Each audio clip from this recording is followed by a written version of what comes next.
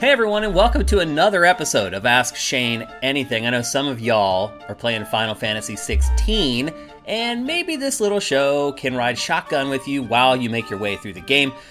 A reminder, this show is only possible because some of you guys pledge at $7 or more per month at patreon.com/sifted. Now, all you guys get to watch the show. If you want to participate, head to sifted.net. There is a link in the header where you can ask questions, and without those questions, we don't have a show. Let's get to it.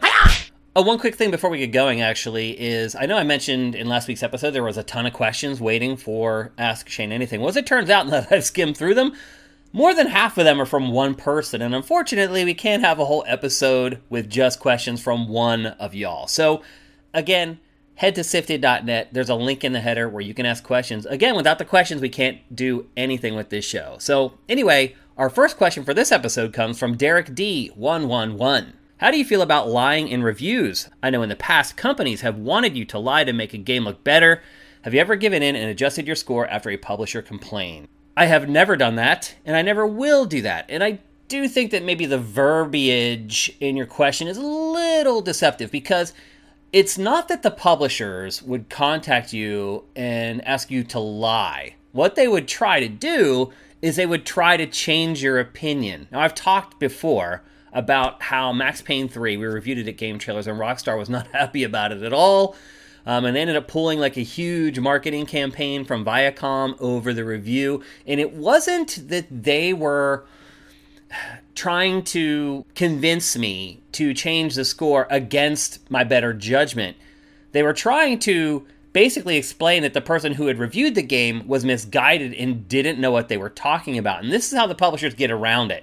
If they call you and they're like, look, I know you don't like the game, but I need you to say that you do like the game. That's not what they do. They'll call you, or they would call me anyway, and they would walk through the points of the review and explain why they believe that those assessments are wrong. And it wasn't just Rockstar that did this. I've had this happen, I don't know, probably 15 times throughout my career, something like that, maybe 15 times. But it's not them trying to get you to lie. It's them trying to get you to change your opinion. So it's a little bit different there. And again, to answer your question, no, that never has happened. It never will happen. I don't think it does happen really that often at all. Obviously, I think the biggest example of that is Jeff Gerstmann at GameSpot. When the Kane and Lynch review, his marketing department tried to get him to change his opinion on the game or whatever. That does not happen very often at all. Again, I've been working in the industry for 23, 24 years now. I've had it happen 15 times where the publisher even called to talk about the review score. After a while, the industry and the publishers, they get to know you, and they can figure out pretty quickly whether they're going to be able to push you around or not. And I think, at least I believe, I had put my flag in the sand, and I think they knew that they couldn't bully me to get me to do what they wanted me to do after I had worked in the industry for 5 or 10 years. You start to get a read on people. And so most of that stuff happened earlier in my career. As time went on, it happened less and less. Only certain publishers, like Rockstar, had the guts to do it after I had kind of become an industry veteran. All right, next up, we have a question from Pain of Demise. If money were no object, what would your dream gaming setup be? Would you have a big screen projector, LED lights everywhere, surround sound speakers, on or in the walls, high-end PC with multiple monitors, or everything above and then some? Oh, wow. If money were no object, I would have... Oh, man. I don't even know where to begin.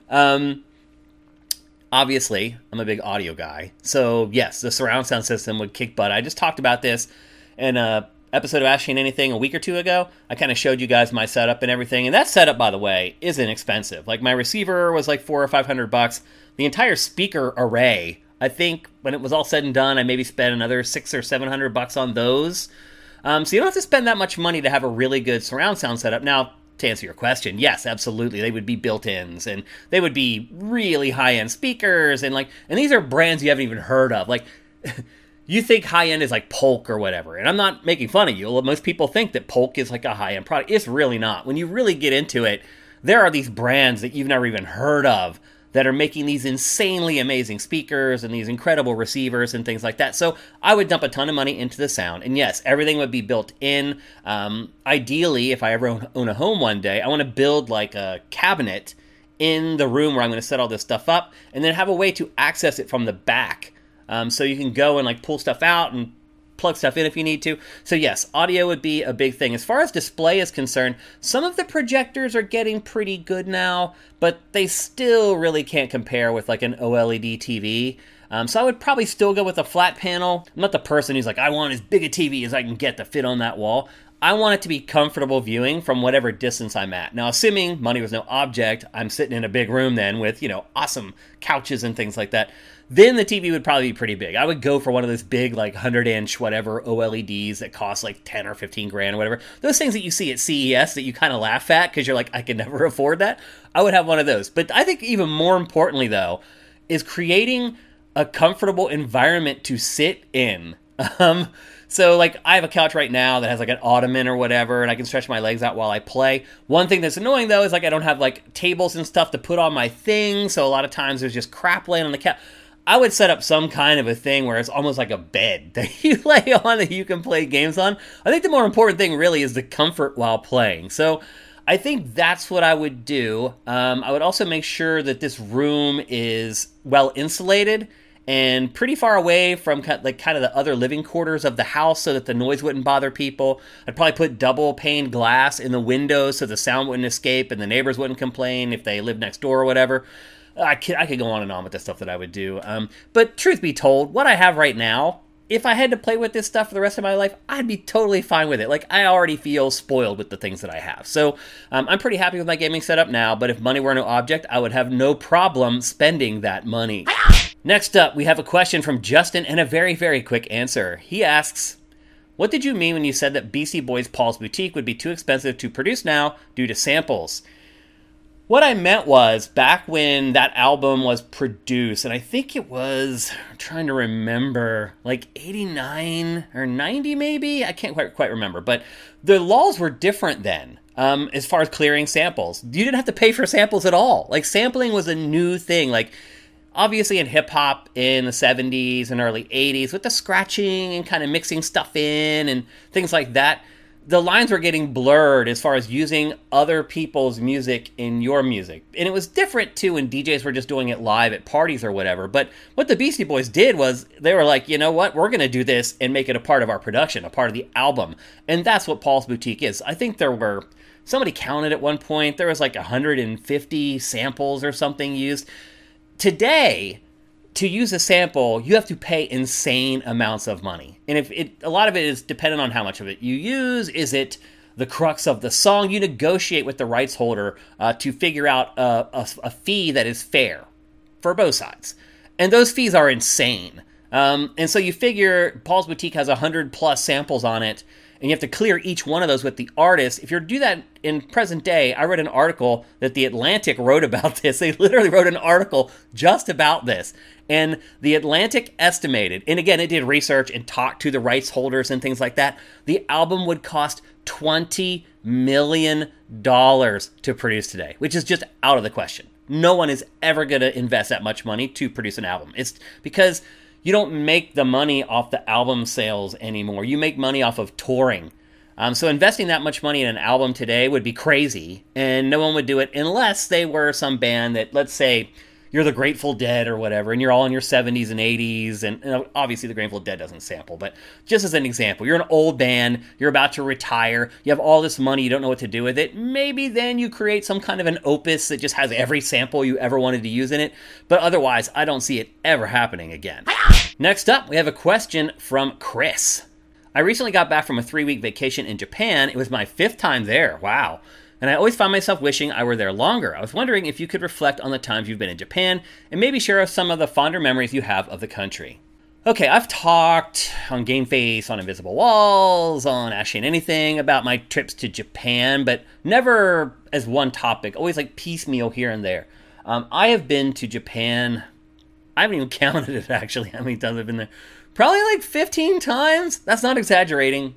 So I've been there a lot. But I'll be honest with you, I'm impressed that you've been there 5 times. I've never met somebody who didn't have to go to Japan for work who has been there 5 times. Because most people, it's like they visit somewhere, and then they're like, that was awesome and I love it, but, am I going to go back or am I going to go somewhere new? And generally how I do it is I try to go somewhere new instead of going back to the same places. Now, I've been lucky because going to Japan was something that I did for work. I've never gone there just for pleasure. Like my wife and I have never gone to Japan. It was always just me going there for work.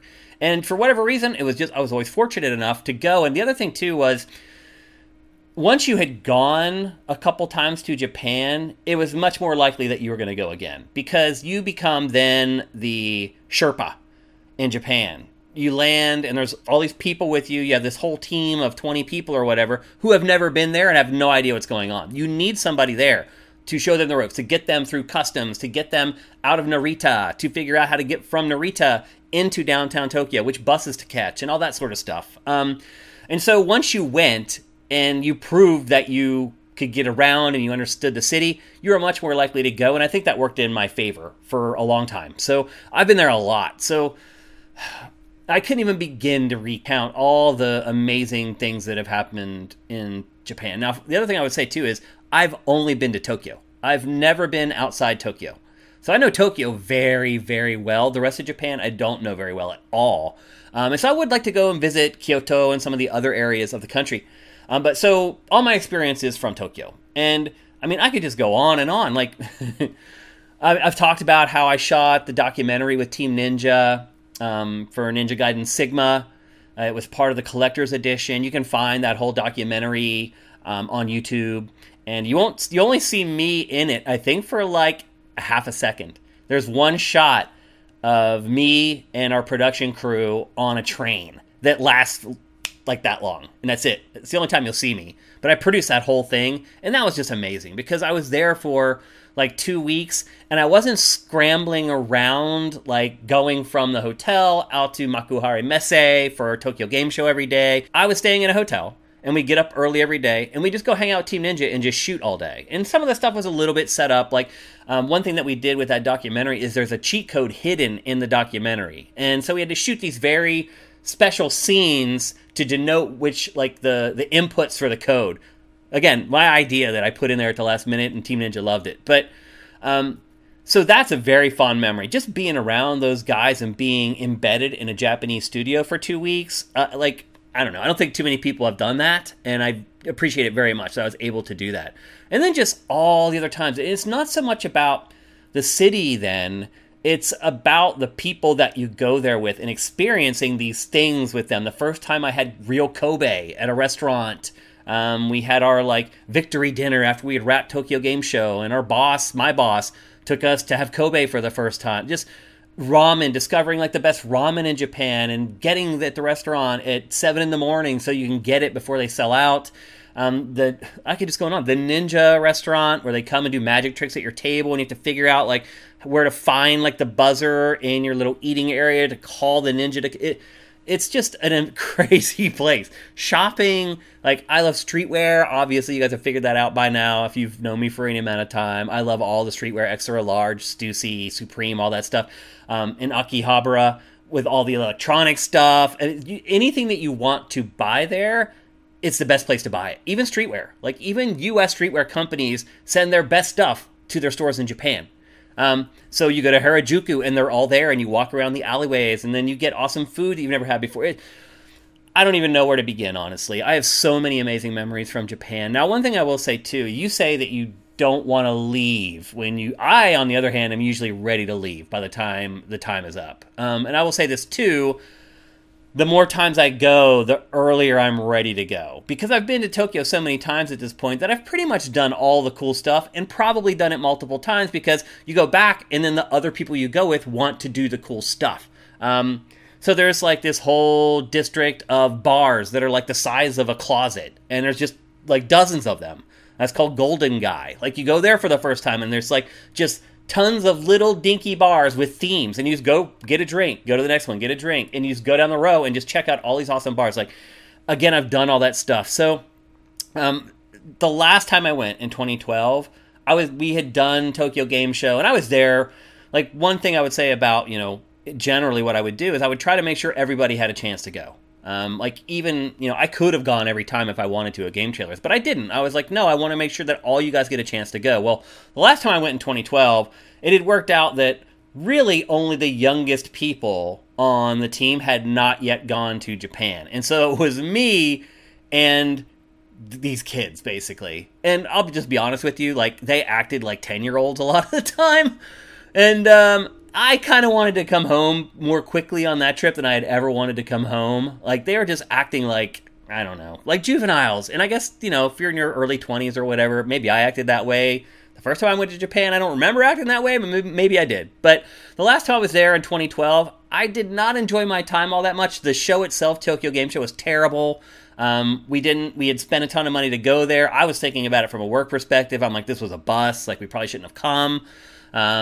And then, like, the younger people on staff, they wanted to go do stuff that I just wasn't really interested in doing. And so that trip was probably my worst one. But generally, the more times I've gone, the more quickly I want to come back. Like, if you watch the movie Lost in Translation, it wasn't like that for me the first time I went there. But as time went on, Japan started morphing into that for me, where I felt more like a fish out of water. I had already tried all the wacky food. I had eaten whale and raw horse neck. And, like, after you've done all that stuff and kind of done the Japan thing, it can be a little off-putting as far as, like, their society and how different it is from ours. And eventually, I think over time, the want for the comforts of home creep in a little more quickly the more times you've gone there. But still, it's just an amazing country. I love Japan. I love the people of Japan. Incredible people, incredible culture. I love it. So I'm very glad you got to go there 5 times, but I do recommend maybe going somewhere else next time. All right, next up we have a question from someone who gets a question in every episode, our good man Kevin. If the doctors for some reason told you that you only had 1 day to live, which game or games would you then play for the final 24 hours? As a side note, I'm guessing you probably wouldn't spend your last day playing games. Kevin, you ask great questions, and there's dozens more from you in the message board thread for Ask Shane Anything, and we'll get to them. Hopefully we'll get to them all eventually. This one, I mean, to your point, ideally, yeah, I don't think I would be playing video games, because I think if we all knew we had 24 hours left to live, I think we would want to spend them with the people that we love instead of this other stuff. Obviously, I've never died. But I know a lot of people, when they know that the end is kind of near, they don't really dive into, like, entertainment, or they don't want to really do things that they were fond of throughout their lives. They want to spend it with the people who are important to them. And so that would probably be the same for me. However, though, if that person or those people wanted to play games, then I would play games with them. There is, like, trying to project yourself into that situation. Things like games and movies and TV, they really seem vapid at that point. It's like, do I need to be entertained? Because let's be honest, what is entertainment? Entertainment is a distraction, taking you away from things. And when you're about to pass, I don't think there's anything more serious than that. So it would almost be like the ultimate denial, trying to play games or dive into movies or TV shows when you only have a day left. Like, I have a feeling if I were physically fit, I would be scrambling trying to finish stuff and get stuff done before. Like, for example, when I retire, I want to write a book and I want to create an album, a music album. So for me, I would probably be scrambling, trying to make sure that both of those things are done before I'm gone. So I don't think I would play games at all. But to humor you, what game would I play? Oh, geez. That's a tough one, man. Probably, I would play the game where I had the biggest community, as far as, like, friends that played the game with me. I have a pretty big friends list on Rocket League at this point, although I don't really play it that much anymore. But people that I really know in the real world that I play Rocket League with, not as many on, like, Call of Duty and stuff like that. So I think, again, tying into the fact that I would want to spend it with people, I would want to play a game where I had the biggest friends list full of people that I actually cared about, so I could interact with them while we're playing the game. So it's a crazy question. It's a good question. But I think probably I wouldn't want to play games at all unless the people that I really love and care about wanted to play games with me. All right, here's our last question before I send you guys off into the weekend to go into Final Fantasy XVI land. And it comes from Merlmason. Hey Shane, what do you think about existential threats like global warming or uncontrolled development of AI? Do you think these issues are exaggerated or underestimated in the news media? Do you think individuals have any power to have an impact on these matters? How do you keep yourself from not falling into the vortex of perpetual thought cycles about the looming doom of our beautiful planet Earth? Well, all I'm going to say, and I'll say this about a number of topics, is I trust science, and I trust the scientists. So when 99% of all scientists are telling me that global warming is a real thing, I believe them. It's served me well throughout my entire life, and I think it will serve me well until the day I die. So I believe the scientists, so I absolutely believe that global warming is real and that climate change is a problem. I think there's evidence of that right now. At the same time, I do subscribe to the idea that planet Earth has been here for a long time, and it has seen kind of cataclysmic weather changes throughout the eons. I mean, we're talking about, billions of years here. And so here's the thing, though. Like, we can't go through another extinction event. Like, that's happened before. And so if we're headed that way, and there's something that we can do to head it off at the pass or keep it from happening, or at least prolong life, then we should do everything that we can. So, can we make a difference? Yes, like, you absolutely can. Like, vote for people who want to protect the planet. That's very simple. Like, it makes a difference.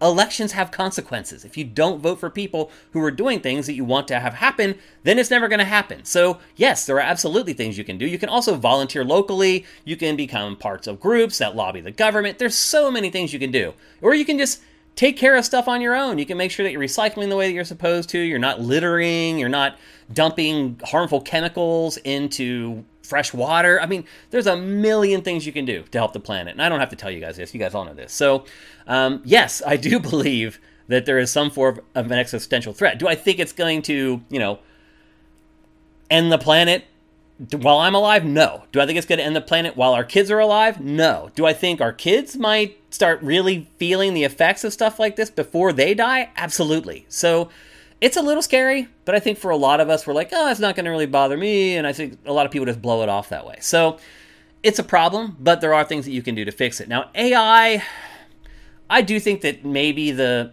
idea that AI is going to take over the world and we're going to be enslaved by machines, I do think that's a little misguided, because already we're starting to see checks and balances on AI. We're starting to see people getting arrested for using AI in legal filings, and people are being censured for trying to use AI. Students are getting caught using AI, writing their papers, because a lot of times AI will write something that's not factual. So I do think there are checks and balances on AI. I do think the human race is smart enough to not allow robots to take over.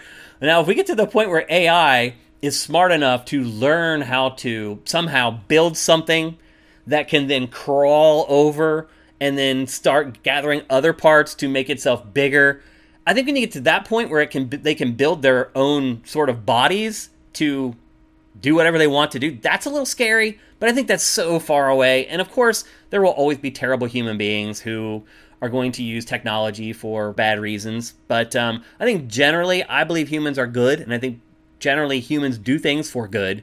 And I think there'll be enough checks and balances, enough people to stand in the way, because ultimately, no matter how smart AI is, it still can't reason as well as a human being. So I think we'll be okay. I think there's reason for alarm. I think we should keep an eye on it, but I don't think that AI robots are going to be taking over the world. All right, that's it for another episode of Ask Shane Anything. Now, again, don't forget, we are getting a little low on questions, so head on over to sifted.net, click that link in the header. It's open 24/7, 365. If a question pops in your head, just head on over there and submit it, and eventually it will make its way into the show. I realize a lot of you guys are going to be playing Final Fantasy XVI this weekend. Hope you have a good time with that. But there's also so many other awesome games to play, and I hope you guys have a great time, and we'll see you next Friday.